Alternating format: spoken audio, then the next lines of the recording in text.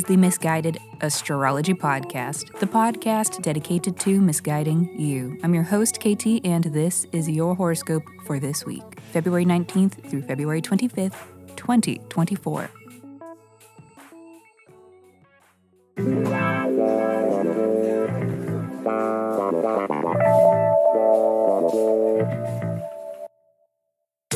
Welcome back to the podcast where I don't know you, but it might seem like I do because I am sharing musings that are based upon the sun and the moon and the planets and shit.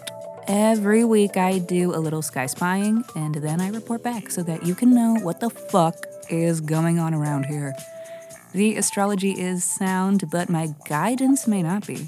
And that is totally up to you, okay? Quick housekeeping. Special thanks to Mahogany and Kimberly. Thank you! Thank you for rating and reviewing. And reminder, for those of you, other listeners who haven't rated or reviewed yet, you should, and if you do, I will send you a 24-page in-depth birth chart report. So please review Misguided Astrology wherever you stream your pods, or tag us in a shout out on social media and then reach out and tell me so that I know where to send your report. Just email your birth date, time, and location. Those are the deets to misguidedastrology@gmail.com. And yeah, excited for another week in astrology with y'all. Thank you for coming back and listening. Let's just get into it. Let me hurry up and shut up so that I can keep talking because this is your weekly horoscope. Wednesday.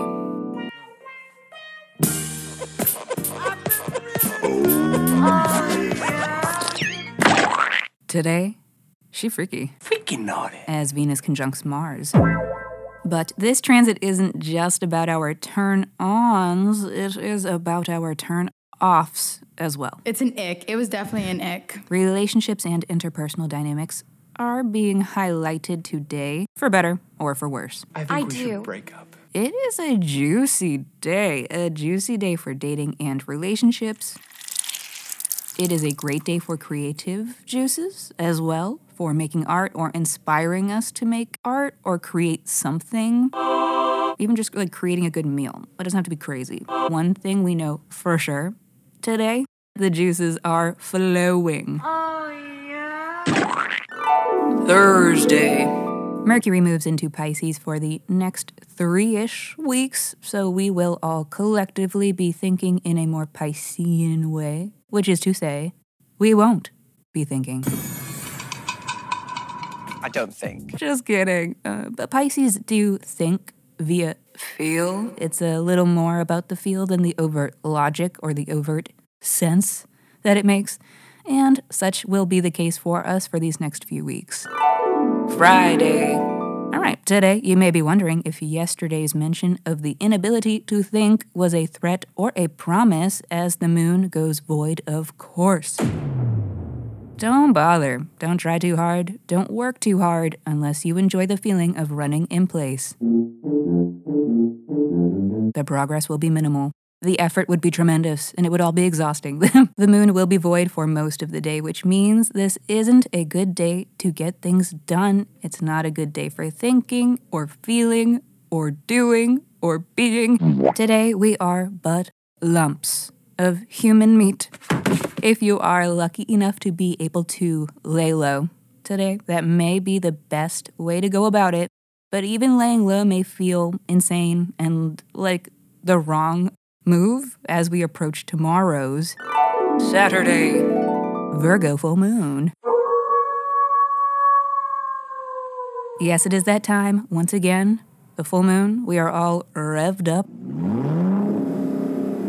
Full moons mean full energy, full chaos, and regular listeners know full moons mark a culminating moment in our lives. Sometimes it is a celebration or an ending, and whatever the activity is around this time, it is momentous feeling.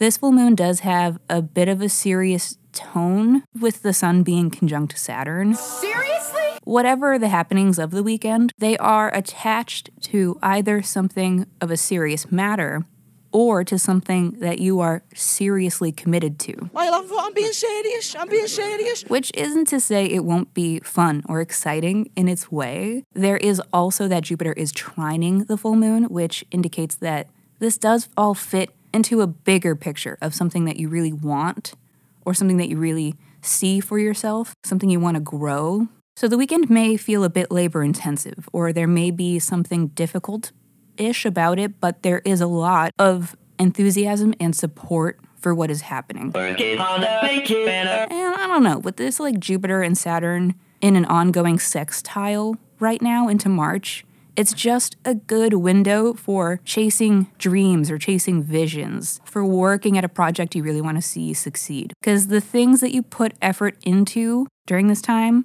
you will be able to see the results of, which inspires you to keep working. So then you do, and then it pays off. And it's just this ongoing cycle of being locked into a positive behavioral pattern, and we love to see it.